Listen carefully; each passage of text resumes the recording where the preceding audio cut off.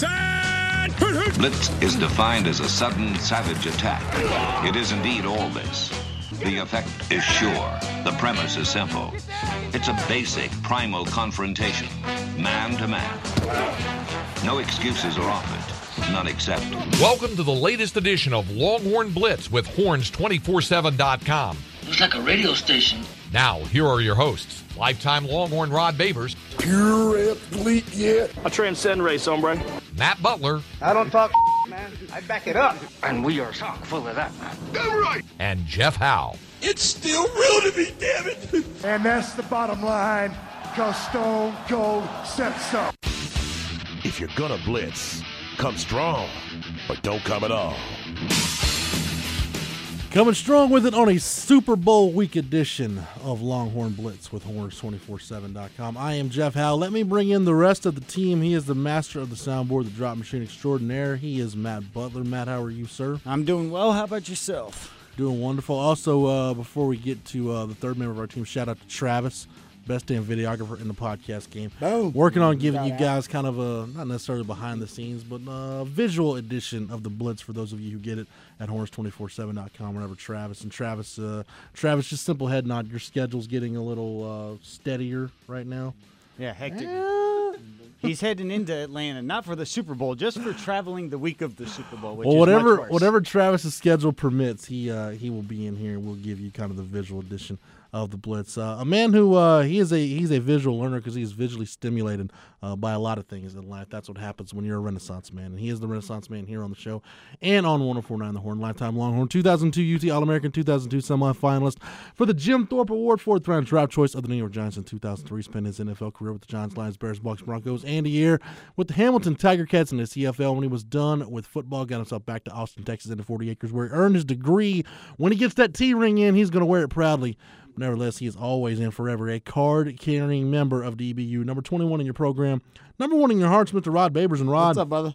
Nice to meet you. I appreciate it. We got to thank the Blitz family. You got a DBU hat last week. I did get a DBU hat. It got sent to you? I saw one of those. Those things look cool. Last Stand hats, man. They hooked it up. I appreciate it. Yeah, that's legit. It's really nice, man. It's swagged out. So I don't even wear it every day because I don't want to like, kind of get run down. No. I want it to be nice. I remember I learned that like my Texas National Championship shirt. Then I wore it too much, and I was like, it goes away. So I learned, and I have the Astros World Series one that just stays away to be nice, good, it's a special event hat, basically. Is what it comes that down was a to. quick So I turnaround, too, appreciate because we did the Blitz last Tuesday. I went on. I want to say and by within. By the time I came in studio with you on Thursday, you had a DBU I want to say it came it came Wednesday or Tuesday or something like that. So nice. I believe his name is Mike. He was the guy who was the one who helped start it, or the founder. So Last Stand Hats. So shout out to Last Stand Hats. Yeah, that's cool. Yeah. Absolutely. Yeah.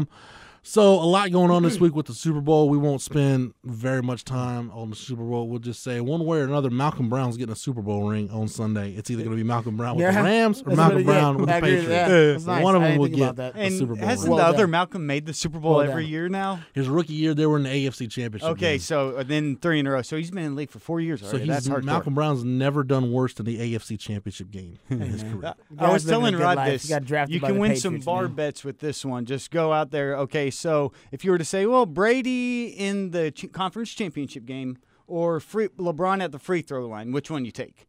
And it's like percentage-wise, you take Brady, 13 or 17 championship games in the years that he's finished when you take out his broken leg. So that's like 76%.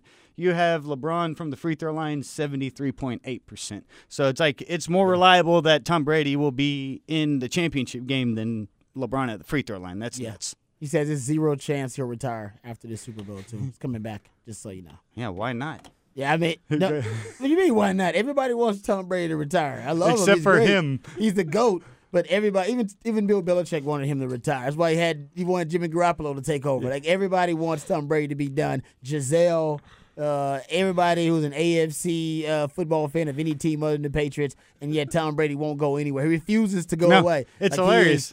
he's like a White Walker at this point. You know Well, what I mean? He's and like, what's The theater of the mind that He's you like and I and Craig Way had built up. Now I look back to our sports buffet days and laugh whenever, because he was the first one to talk about the Emperor of Yeah. the Dark Side and his Darth Vader and being the hoodie and being Tom Brady. And it Yeah. like really does seem as He if is. they've sold themselves to the football gods and No, just he is. control everything. He is. He's basically Darth Vader or the Night King, whoever you want to call him. Darth Vader dies, so I don't know. I'm calling him the Night Well, King I mean, right that's now. the thing, but it took a long time for Vader to die. It's true. He basically was. Yeah, he Unless had you're saying that he had Brady no will go legs. forever. He had no legs or arms, basically. Hey, that's Brady. Brady's going to be going till he's You know, 50. I mean, I know Darth football Vader ends for everybody, but basically I know football ends for everybody, but let's hope it ends for Tom Brady with all of his Yeah, extremities. Brady's intact. he's gonna play so long in the future. He's gonna end up just being. Then he's going to be an old, he takes off his mask and he's an old black Darth guy. Vader It's style. Robert. Is he gonna be Wow. like Jax from Mortal Kombat with like 2 cyborg arms? Yeah, or that's something? exactly what. Yeah, that's what Darth, And then, Darth Vader and is. then Yeah. you'll have Belichick looking Yeah. like the Emperor of the right. Dark Side, It was and he's burned over there away. with his hoodie It's on. true. I agree with All that. right. rotting Well, Sounds about right. we're not talking about the dark side, Yeah. but we'll go behind the burnt orange curtain here on this edition of the show. Rod, last week we were talking about the running back situation, and that's a good spot to pick it up because you said it, and I agree with you. It's the most talent deficient position on the 40 right now. We talked about, well, maybe if Kyle Porter decides to stick around, maybe what you could find in the grad transfer market won't be significantly better than Kyle Porter. Well, I guess it will be because Kyle Porter's probably not going to be at Texas. Kyle Yeah. Porter's now in the transfer portal. Tristan out. Houston's in the transfer portal. So we'll see what happens with both of those guys. I would expect Kyle Porter to try to go play somewhere else. Both those guys are going to graduate in May and try to move on. So, Rod, you look at it now, at least for the spring, I would think the game plan might be let's keep Keontae Ingram in bubble wrap. Just make sure you get him to August 31 intact. Oh yeah. You don't Make have sure to. he's He's good. not competing for the starting job anymore. It's his. But So really, this just spring, get stronger and get faster. this spring, I think the staff really needs to take 3 guys: Danny Young, Kirk Johnson, and Jordan Whittington, and figure out what's your pecking order at running back. I think it's easy, honestly. I mean, the running back position is easy to project. I mean, I think we all agree, and I think I said it on this show, that Keontae Ingram was going to be starting running back by midseason. And I think even before midseason, we're all like, oh, it looks like he's going to end up being the best option at running back, even if he's not the starting running back. Right? I remember on this show when we saw Deontay Foreman one time, we were like, oh, he's the best running back. I don't know why Charlie Strong won't start him. And he went the whole year and didn't start him. Didn't start until, 2016. And then he ends up winning the Doak Walker Award, all right, the first year he's a starter. So it's not hard to project running back, all right? So let me show you how it's going to be. Let me give you my Black Stradamus prediction, all right? Keontae Ingram's going to be your starter. If they're going to have Jordan Whittington playing running back, he is easily your second-best running back. It ain't even close. That's already a done deal. Even before he steps on campus, if he ain't already here, he's your second-best running back. And then after that, you have situational guys.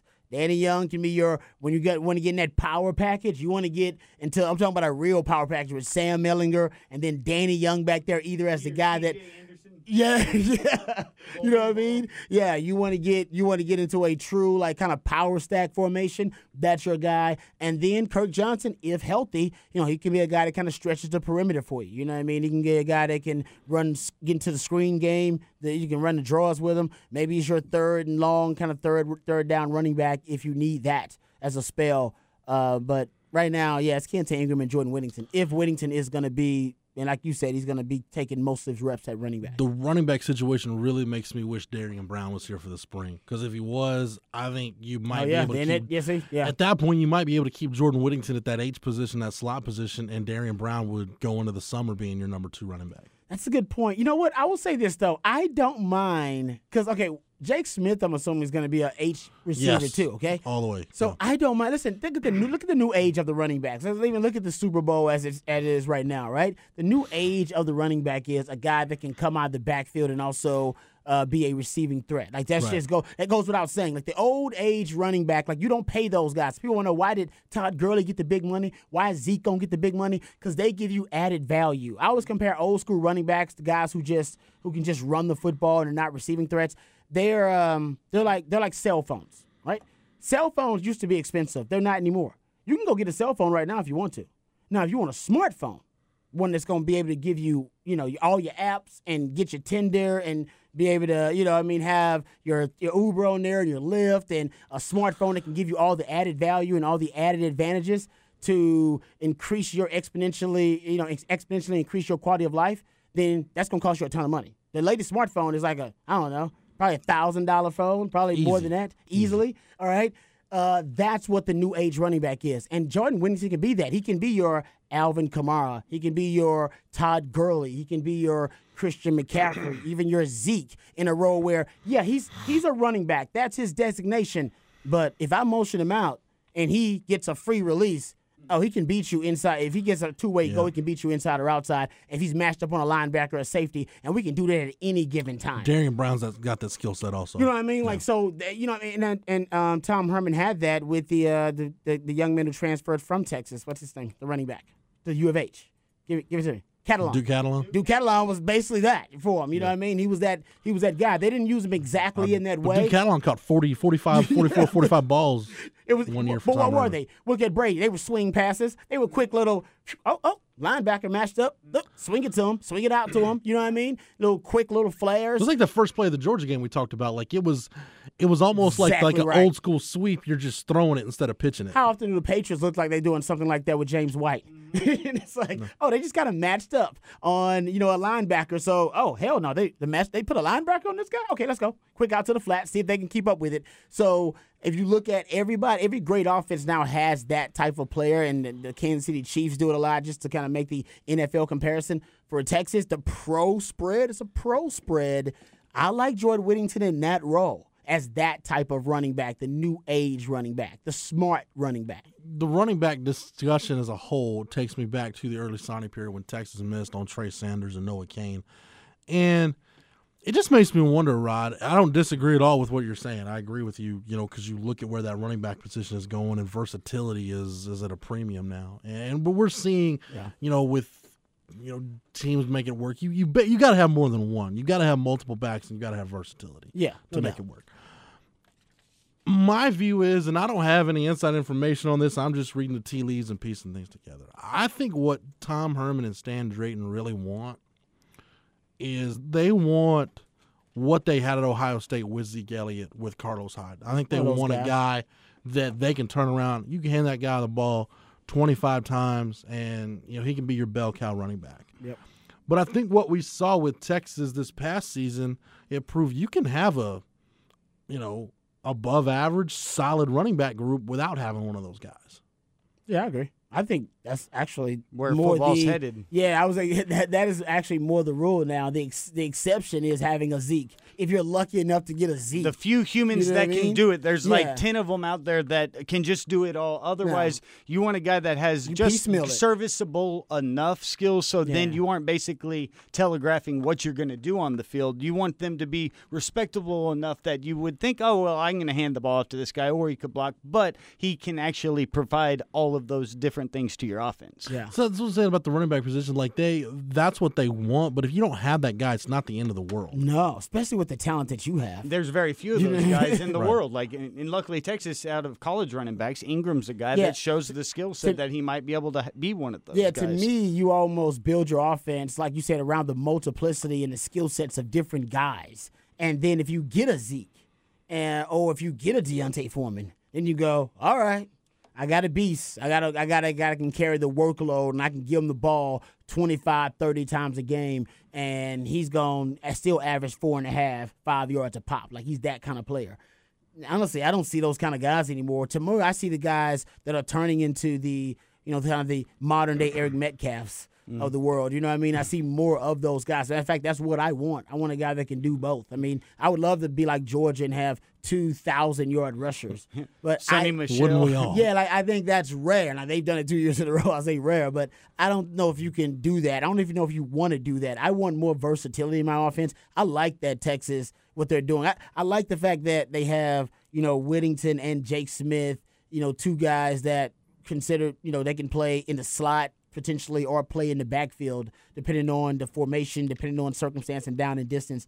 Even though, and we've talked about this on the show, this wide receiving class, some people saying it's the most talented wide receiving class Texas has ever had or close. Well, I mean, now it's definitely in the discussion. And you compare it wasn't to, already before. and we'll get into the obviously Brew McCoy, but you compare it to that, then you comparing it to that 2000 wide receiving class where you brought in 3 5-star wide receivers that I was here to witness, B.J. Johnson and Sloan Thomas and Roy Williams. And it is, you could argue it's different, and it may have a higher ceiling because of the versatility of it. Like the wide receivers I came in, they were wide receivers. I mean, that's where the game, but that's what the game called for. So the game was about then.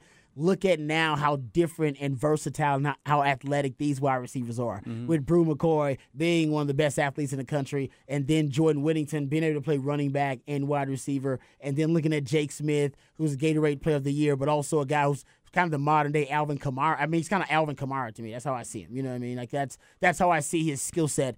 But that other group wasn't as versatile. This group brings you different dimensions within your offense, which is why I think I like it a little bit more. You know what I mean? I like the versatility of it. So hard to defend. Like, you know what I mean? Like, you can't game plan. You can't really match up with all these guys necessarily. It's almost like the way the NBA how they're was. used. You look at the guys like how the 90s, though, was a more of a one-on-one type game with the ability for guys to take each other on. And it's sort of how receivers were defined as possession receivers. But then when you started to see the evolution of skill sets, and now you have people that are able – it's just like it seems like the specialization across the nation has just brought it up to where now what you would sort of envision, we would have loved our outside receiver to be super fast and quick and also have like the footwork of a running back, but like there just weren't that many people doing that early of an age. And nowadays, whenever you can ask more of players, the younger they are, the more they can do by the time they're out of college and head to the pros. We talked about what you're going to have to see is you're going to have to see just more of the pro spread offense in terms of what this offense really can do with all these different pieces, because there were times where, like we said, you really didn't need to show all that much. And we saw, Rod, even with a limited view of what this offense can do when it's clicking. I mean, we really haven't seen all the arms of it yet, but you saw, look, you want to take away Colin Johnson? Great. Okay, Lil Jordan Humphrey is going to go for 9 catches and 100-plus yards and a couple touchdowns. You want to stack the box inside. We're not going to run between the tackles. All right, we'll just run that power stretch with Sam on the goal line, and he'll figure out a way to get in. So, you can't it's a pick your poison offense almost when it's clicking and you've got the kind of weapons that Texas had last year and that you're going to have going forward. My thing with the run game, guys, is this, and this we'll talk about this a lot during spring practice, is number one, what you're going to get out of the offensive line, and that thing is a consistent work in progress, because I think, I've said it before, I'll say it again, I think you're a couple recruiting classes away from really looking at that offensive line where you could say, okay, you've got enough talent to where you can pretty much do whatever you want with the guys you've got in place. But for 2019, I really wonder how much this offense is going to miss Andrew Beck. Like, Andrew Beck now, based on what he did at the East-West Shrine game, Rod, people are talking about him as being a guy that might make an NFL roster because of what he brings to the table, because teams don't carry fullbacks on their roster that much anymore. No. But as a third tight end who can be a core special teams guy and be your H-back fullback in short yardage, people look at Beck and say, okay, if you want to make him your 51, 52, 53rd man, he can fill a lot of different roles on a roster. And you look at how huge he was in the run game last year. That, to me, is I don't worry about the running back position given that everybody stays healthy, because that's the one thing we don't know about. If everybody stays healthy, I don't worry about the talent you've got at running back or even the depth per se. I worry about the pieces around the running back to make that thing go. Specifically, now is the time. We've been talking about it for 2 years now.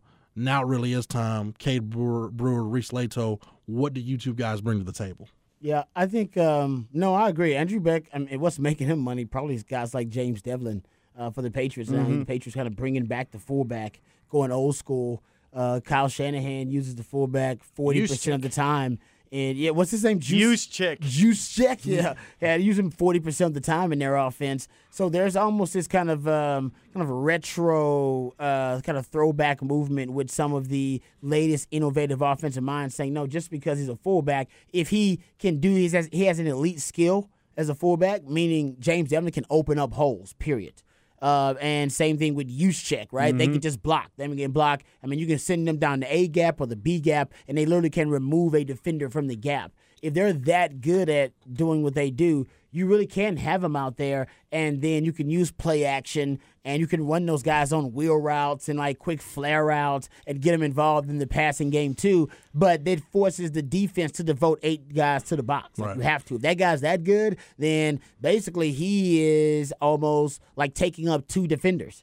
Right? You got to devote because he's going to take out one guy, and then you don't want to take out one guy, then move on to the second level. So it's kind of It makes you pick the defense that you're facing. Yeah. You get to determine And then- what your best option is at exactly. that point. And then if they want to go 40 personnel and they want to man up, then as long as you got a wide receiver that can win on the outside, and the Patriots have that, they got Gronk, and then they got Edelman, and they got Hogan, guys they can trust the chemistry of Tom Brady. You really can find a way to win. So Beck, I don't know if he's as accomplished a blocker as those guys, but it's definitely room for it because even the Saints, you saw them in the playoffs. They randomly brought up fullbacks and H-backs. I think he's more of a fullback than an H-back or a tight end, but fullback is making a resurgence in the league. There'll be some copycats. I think half the league has a fullback on the roster. There'll probably be more of that now with the Patriots doing what they're doing.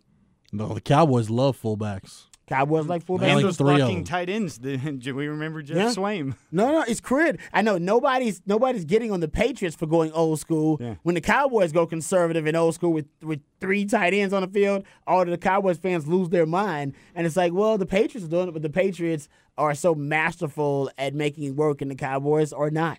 Just so you know, I mean, they may have the same Far thought from it. process, but yeah, you can't execute it the same damn way. So, yeah, we'll see how the Texas running game comes together. Like I said, with Cade Brewer, Reese Lato, it's time for those guys to show Man, you I what can't. they bring Ooh, to the table. we ain't talking about those 2 guys enough. I love those tight ends, man. They're gonna be big. Yeah. They're gonna be big. They're going to have to be Yeah. because losing Beck and losing 3 starters on the offensive line. I mean, you're going to have to get that pop in the run game from somewhere. And I don't know. The run game, we talked about it all year. Was it great? No, but it was good enough when you needed it to be. Yeah. And I think that's the bar that's been set for this run game in this program under Tom Herman. It doesn't need to be a dominant run game for you to be effective on offense. It just can't be bad.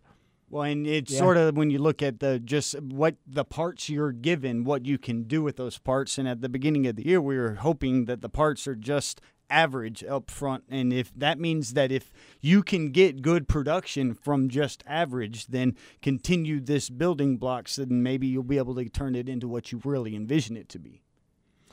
And when you talk about what this offense can be, guys, it's time to bring it up because, especially if he's eligible, Brew McCoy makes the transfer from USC to Texas.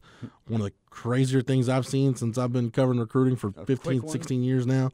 He enrolls at USC, takes a couple classes, and realizes this isn't really what I want. He ends up at Texas, and he's on the 40 right now. And, picture got tweeted out by our Mike Roach tweeted out last night, him and Casey Thompson getting some work in the stadium, which Casey Thompson, Rod, I love the way you put it. He must tell his story now that he's out of the portal. Yeah, man. Yeah, he's one of the only people that have survived the portal and then come back home to his original, location. Like usually you go through the portal to a different place. Sounds a lot never cooler. come back. He came back from the portal.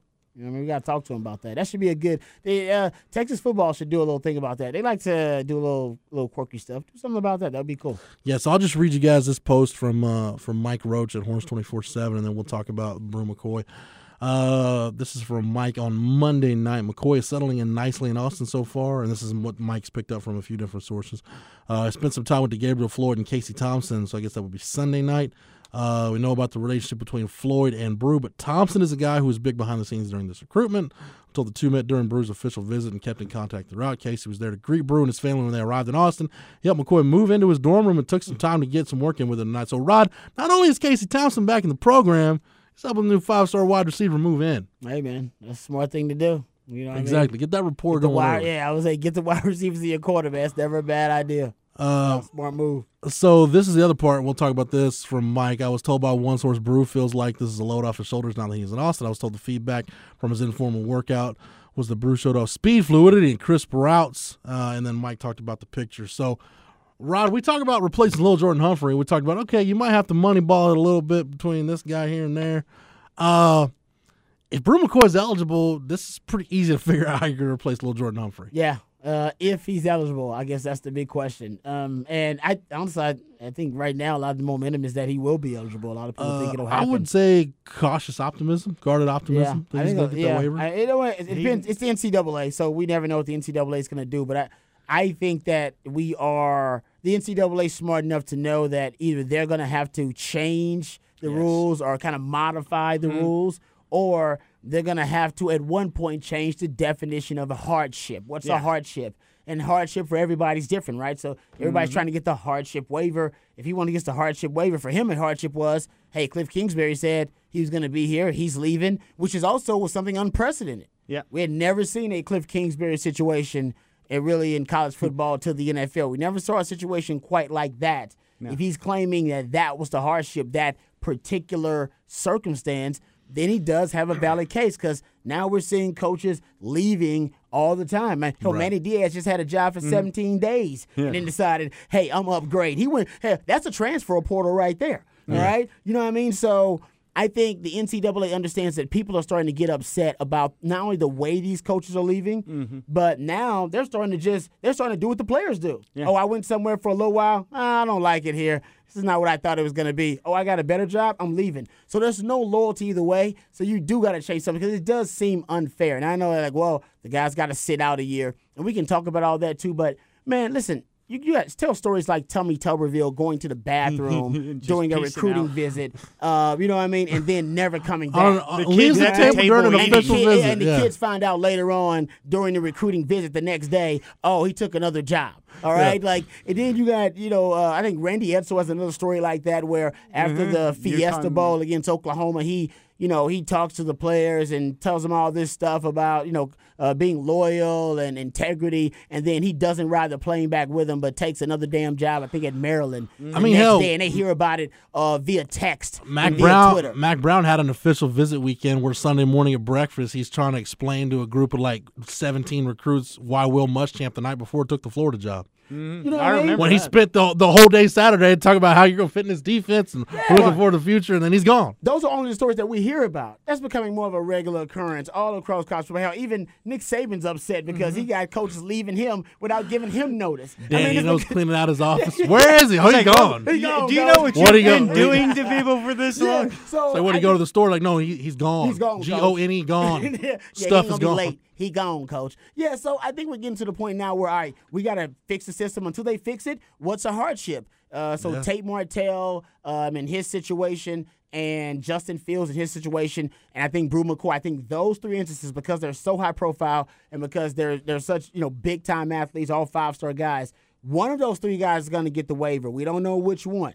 Now, Justin Fields is playing the race card. Brew McCoy is playing the coaches leaving card, even assisting coaches. And I don't know what the hell Tate Martell is going to play. That's the interesting one for me, because when Tate Martell announced he's leaving Ohio State, it was, I'm transferring to Miami. And by the way, I'm hiring a lawyer who I'm letting you know is going to find me a loophole to get me eligible. He might have a better chance than anybody. Yeah. Like, it's not like, it's not like you're even trying to be, like, deceptive about it. No, I've hired a lawyer, and he's going through it with a fine-tooth comb to see where a loophole is. Because they know the NCAA is just this shell that's so reactive. Exactly. And that's the main thing, that it's great to see the momentum, because we've heard these just inadequacies across all college sports, but football's the main one because it gets the eyeballs and the attention. And so much money. Just recent years, when you've seen the coaches and the tide sort of just swing, that players slowly getting some type of traction and rights, but still haven't been able to ride that wave or get onto a wave. But the one thing is the NCAA always will react, and we've had more and more and more people talking about this.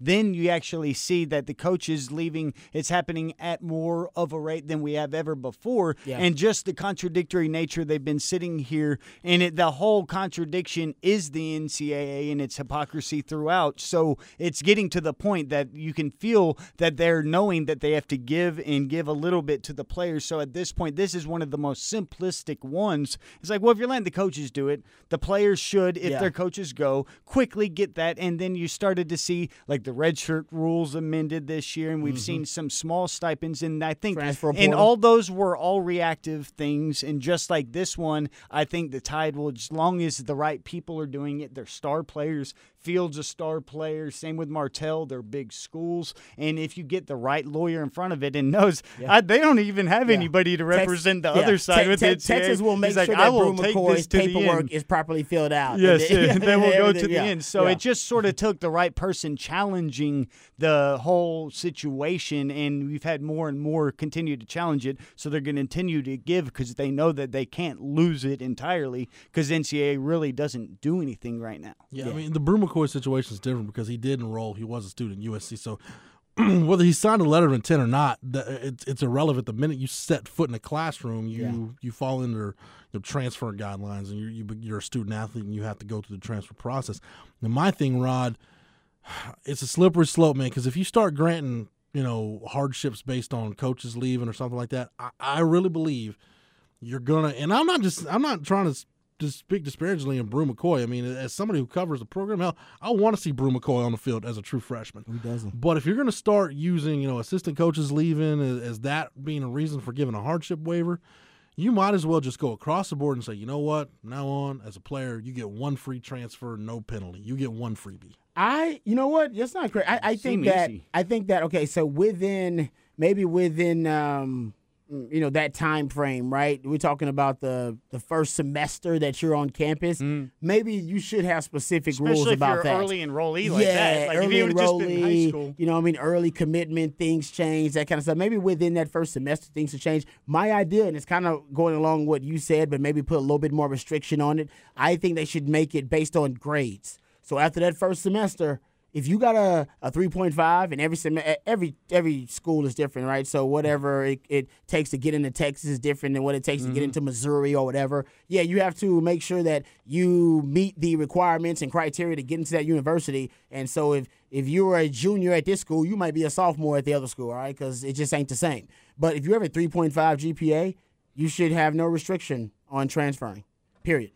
Like if you can meet a certain GPA requirement, they should say, you know what, you can transfer without penalty, because that would not only incentivize young men to make sure they are prioritizing education, to make sure that they can keep their free agent status, but it would show me at the NCAA, now you care about education. Your graduation rates would go up, everything would go up. And you know what the truth is? We know half these guys ain't going to be able to keep a 3.5 if they tried. Well, it's just, if they tried their but you hardest. look at- So I think, to me, you want to have a nice, healthy balance. That's a nice, healthy balance. You get a good GPA, 3.5, whatever they want to say. I don't know what it is. Then you can transfer without restriction. That's why I love the graduate transfer rule, because you look at Shane Buechele and Kyle Porter, You're right. they're both going to be able to transfer with 2 years left. Well, guess what? You worked your ass off. You graduated in time. It. Yeah, you You go play it. you 2 years You were somewhere an else. awesome student Garrett athlete. Gilbert was. Yeah, you were an exceptional student athlete. Good for you. I think, you know what? Let's push that even further. Okay, you guys want to transfer? Give me a 3 I don't know, make it 3.6. I don't know, whatever you want to do. Like make it something really, really tough. I don't know what's really, really tough these days. I've been in college a while. Even if you did away with the freebie, Rod, for Brew McCoy, or you did away with the freebie, and you if you want to, I guess, punish, in air quotes, Brew McCoy, which I don't think it would be a punishment, but if you want to say, okay, instead of getting the 4-game red shirt year, you just get 4 to play 4, whether you get injured or whatever. You transfer, that's fine, but you got 4 to play 4. Actually, I threw that idea out there with KD and Chad earlier this week. If the NCAA wants to punish you, then let you own your eligibility, right? So if you have, say you have, 5 years now of eligibility, basically, and if you include your red shirt, then say, okay, you owe us a year of eligibility then. Yeah. Like, No, I'm saying don't even give them the option. Just say, okay, you got 4 to play 4. That's Whether basically you what get it injured is. or Y'all are whatever. saying the same thing. No, that's what I'm saying. No, but my point is, give it to them. Give them the choice. Yeah. Give the players the choice. Quit trying to dictate terms to me. All right, you don't own my eligibility. You are just a fictional, shady, borderline criminal organization. So say, all right, you know what? You own your rights, player. This is the whole problem with it, right? You don't own me. So quit trying to tell me what my eligibility is and what it ain't. You don't own me. You don't pay me enough money to own me. So give me the choice. Yep. Keep giving me choices. Say, okay, you know what, young man? You got 5 years eligibility. Now, you can decide to sit out a year and keep your 5, because you might get hurt. You might need your 5. You might be Jordan Shipley. You might be Bo Scaife. All right? You might need it. Or you can decide to give me a year right now, because I'm going to take that year. I'm an NCAA. Okay. I need that year. You can give it to me right now, and then you'll only have your 4. You know what I mean? Like, start giving me choices. Quit trying to tell me what to do. I'm a grown man. Like, that's the whole problem, what's going on with the NCAA. Yep. You are a criminal. All right? You won't even take a stand against criminal sexual assault against children. You won't take a stand against the mass sexual assault of women on a campus. Don't try to tell me what to do with my eligibility. Just give me choices. You're a business organization. You don't have a moral compass. You have a money compass. Right. So let's conduct business like that. Treat me like a business, like this is a business, and give me choices. And say, all right, you can do this or you can do that. Okay, that's fine. So that's what we got to get to. I think the conversation's got to change about them telling them what to do. And that's that's what part of the problem player is right rights. now. That's why the players are like, no, I want this. My hardship is this. How you gonna tell me what a hardship is for me? If somebody yells the N-word at me, that hurts my feelings. Justin Fields says, all right. So an N-word to me, maybe a white man gonna tell me what an N-word means to me. That ain't a hardship. I got to grow up in it. Right? No. You know what I mean? What about Brew McCoy? Maybe he was really attached to Cliff Kingsbury. Maybe he smelled like queso and Febreze and Cool Water, and he really liked Cliff Kingsbury, and he looked good walking in there like Ryan Gosling, and he really got attached to him. How you gonna tell that young man that's not a hardship that now he left and now he's heartbroken? Because Cliff Kingsbury was considered to be the guy that was going to lead him to the NFL and maximize his potential. That's what at least he told him when he sat down on that couch. So you can't. So you got to get back to players' rights and quit trying to define what it is for players. You're not going to pay them, then let them have ownership of their freedom and liberty. Yeah, and you can't compartmentalize them all as the same. And that's basically what they're doing right now is not even treating them as if they have each unique situations. And it's because NCAA isn't equipped to do it. It's like you said, basically they were grandfathered in to a situation that got so big that now they're just trying to hold on to whatever they can and really can't regulate anything within it, and it's so perfect that you have big stars from big schools as the ones taking this on and doing it all at the same time, because the conversation's been around at least mainstream media sports for the past 5 years, something that it wasn't for our entire lives growing up. You never even heard about the idea of player rights, and it was more like, oh, just be happy with what we give you, the damn free workforce. And then we got our new ones. Unlimited snacks. There you go. Take whatever you want, you're damn guys. lucky we're giving you this crap. And then it's now the NCAA sort of is, oh, damn, we're lucky that we were given this entire free workforce, and now we can't screw it up or we're totally done. Exactly. And that's where they're at that tipping point right now. That's exactly right. There's a historical precedent. If Brew McCoy's lawyers, if his team wants to go down the road of getting him immediate eligibility, there is. We've seen it. You go back to SMU getting the death penalty. And I know I'm going way back. No, right? I like it. Go back and look at SMU Watch getting the death Excess. penalty. When they said the program suspended, guys were allowed to transfer immediately. Yeah. No restrictions. Yeah. Eligible immediately. Well, I'm sure some of those guys that transferred were probably committed some of the biggest transgressions that got them the death penalty in the first place. Very true. They did. I agree with that. It's Go well chronicled. to the Baylor situation when you have the brows fall out and said, okay, you signed a letter of intent, whatever, go wherever you want to immediately. Because the thing there was indefensible hardship. Well, it became a deal where we were like, no. If you were recruited by Baylor at that time, and I'm not saying anything disparaging about the kids that ended up at Texas or wherever, but if you were recruited by Baylor at that time, there was enough chatter. You knew what was going on. Yeah, you heard about it. Yeah. No so I don't think you couldn't sell. We didn't really know what was going on. And it was just that the NCAA was put in a situation happened. there they couldn't just yell and say, "All right, well, you're screwed. You got to stick with it." They're like, "No, this is ghastly. We cannot make these kids be tied to something." But if I'm Brew McCoy's team, that's what I'm going to go say. Like, you really mean to tell me those kids at Baylor had no idea what was going on? Yeah. You really want to tell me those kids at SMU back in the day that they were all just innocent bystanders and had nothing to do with that program getting the death penalty? Yeah, they just once it became official, right? Then they had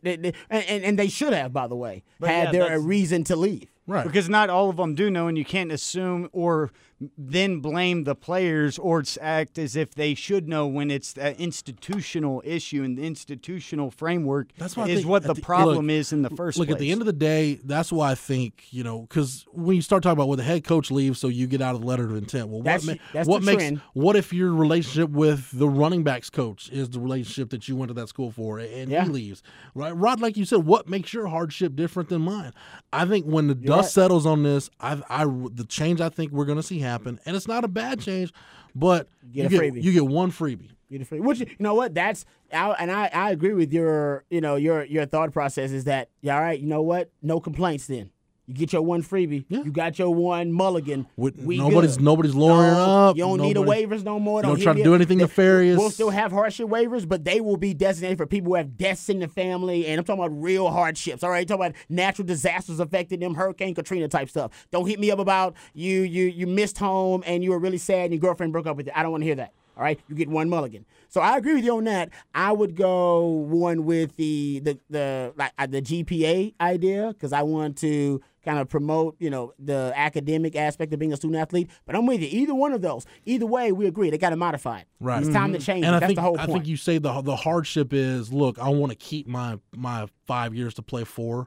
I want to keep that. And I go to school at Washington State, but I'm from Waco, and both my parents are sick and nobody's there to take care of my brother, so I need to get back home. That's real hardship stuff. Yeah. Not just circumstance, situational. Yeah, you know what I mean. So kind of first world hardships is what we should call them. And that's where we had the both conversations, and you're entirely right on it. And then you still can also have the argument that, well, at least give us player rights, equivalency with the coaches, or along the lines that is at least more modern for our situations than how it has been, because we only did it that way. I wouldn't be opposed to them doing both. Like, I'm serious. Like, I wouldn't be opposed to both. Like, you know what I mean? Like, and then make it a 4.0 GPA, and you can transfer anytime you want to. Like, I would not be opposed to them having a stipulation where if you have a certain GPA, you have freedom to promote just the random guys going, man, I'm just going to focus on my studies right now until I get my athletics right. If you're below that if you're in this range, you lose a year. If you're in this range, you got to sit. Like I'm all about that. Like, people are like, oh, that's crazy. Like, well, we're already trying to regulate, behavior with these young men. You know what I mean? If we're going to do that, then let's incentivize education. It's just like anything with the NCAA, though. We're only going to see transfer reform at a time where it's so just out of control and so ridiculous that the NCAA, well, maybe we need to step in and do something. You have to shame them. You need to step in 20 years ago and do something about transfer reform. You got to shame them into it. It's almost like, no, you know what happens? It's it's like the Baker Mayfield rule, that kind of thing. But remember Shabazz Napier? He goes on national television before the national championship game for UConn basketball and says, I go to bed starving some nights. I go to bed hungry some nights. People are like, whoa, that's crazy. And that goes national. I'm talking about the View's talking about it. Everybody. It's on USA Today. It's New York Times. He's starving. And the NCAA goes, a year later goes, unlimited snacks. Free snacks for everybody. Free food for everybody. Yeah. You have to shame them into it. That's why these young men, I'm not mad at what they're doing. I'm not mad at Justin Fields playing the race card. Shame the NCAA into making change that is necessary. We got a couple minutes left, and I want to get to only to be fair. I want to get to Bru McCoy as a player, because I don't know if you guys gotten a chance to check out. I haven't watched any film yet, so I will say that. You're talking about a guy. You're talking about a guy at 6'2", 205 that can play outside, play inside. I mean, I even think if this isn't the plan, if Texas wanted to flip him over to defense, I think this kid would be a hell of a rover, or maybe even grow into a B-backer for Todd Orlando. B.J. Foster on the offensive side. Rod, again, you talk about how are you going to replace Lil Jordan Humphrey. Going back to our point we made, I think, an hour and a half ago, if Bru McCoy is eligible, it's pretty simple how you're going to replace Lil Jordan Humphrey. Yeah, I mean, I haven't watched them on film, but from everything I heard, and obviously I trust your evaluation, you're talking about matchup nightmares all across the field potentially at the wide receiving positions for Texas. Yeah. You know, you have a Colin Johnson and 6'6" frame, and a John Bird and a Devin Duvernay in their world-class speed, and a Bru McCoy, those types of, but even a Jake Smith in a slot. You're talking about just matchup nightmares. To me, that's what you want if you're Texas, that in any situation, if somebody would dare cover one of your players one-on-one, then you can go to him, and you can exploit that matchup. If Bru McCoy is eligible, Texas has the best collection of perimeter skill talent in the Big 12. Does he start week 1 for Texas? I don't know if he starts. I don't know if he starts, but like we've seen with Keontae Ingram and a bunch of other freshmen, I don't think it matters. By midseason, he will be contributing. No question about it. Yeah. And he also has the most Texas name. Whenever at first I heard people saying Bru, and I thought of your boy Coach Bru, and then I think of McCoy, and it's like, oh, Bru McCoy. His name is Horace, though, right? I don't know, man. I'm glad he That's got awesome. a nickname, Horace. That's even I better. only know one famous Horace, and that's Horace Grant. So I always believe that some names you should change them because there's not a likelihood of you being famous when your name is Horace. The I best, don't know, man. The That's best guess that's the reason why you keep it, though. Is there's not a lot of Horaces out there. No, there aren't. hard to It's be like a famous Horace, Helga. man. There aren't many Yeah. Helgas, and there aren't many. There's something about, like, there's no hot Matildas If out your, there. if your you know name what I is mean? Horace McCoy III, like you seem like you should be wearing a monocle like the Monopoly guy. That sounds a lot more Horace? sophisticated because our best Yeah. guest that I used to have on with Ken Milam was Horace Gore, and that was about See? as redneck of a person Horace. I've ever met. It's only Horace. I don't even Horace know a Horace McCoy. personally. Now he is Brew, and No. to the point where like people on our message board, on the flagship message board at Horse 24/7 are like, what number is he gonna wear? I got to get my Brew McCoy jersey. Like, let's see if he's gonna be eligible first before. He's it the goes by. highest rated recruit that Tom Herman's ever had, correct? Yes. Okay. Yeah. That includes Ed Oliver's out there. So I gotta Right? go look at where they were. because Ed Oliver is a 5-star, right? Yeah. Brew McCoy now was you're a composite Because Ed Oliver 99.4. was, Ed Oliver was pretty high, but I know. Yeah, Matt, keep that up there. Let me throw this into the 99.44. Google machine. Okay. What is Brew McCoy's? 9944. Ed Oliver was a 99.66. So Oh, okay. 99.69. Ed Oliver edged him out. Okay, so offensive player then, Oh yeah. most highly rated offensive player. You realize this is the first time Texas has signed 2 5-star, legitimate consensus 5-star skill players in the same class since 2010. That's awesome. Oh, in 2010 it was. Oh, don't tell me. Mike Davis was one. That's an easy one. Uh, We're talking about the 2010 recruiting class, so it's like a boom or Garrett bust Gilbert. class. Nope. No. One skill before. players. Damn it. What's Jonathan? He wasn't Gray here was very later. long. Jonathan Gray was later. I don't know. How about Darius White? Oh, wow. Yes. Yes. Oh, Darius White, the number 4. That number 4. He looked like Roy Williams for a And little Roy while. Williams Yeah, changed that yeah. number forever. Good one. Yeah, you're The right. guy Yeah. who tried to tell Dorial Green Beckham not to come to Texas.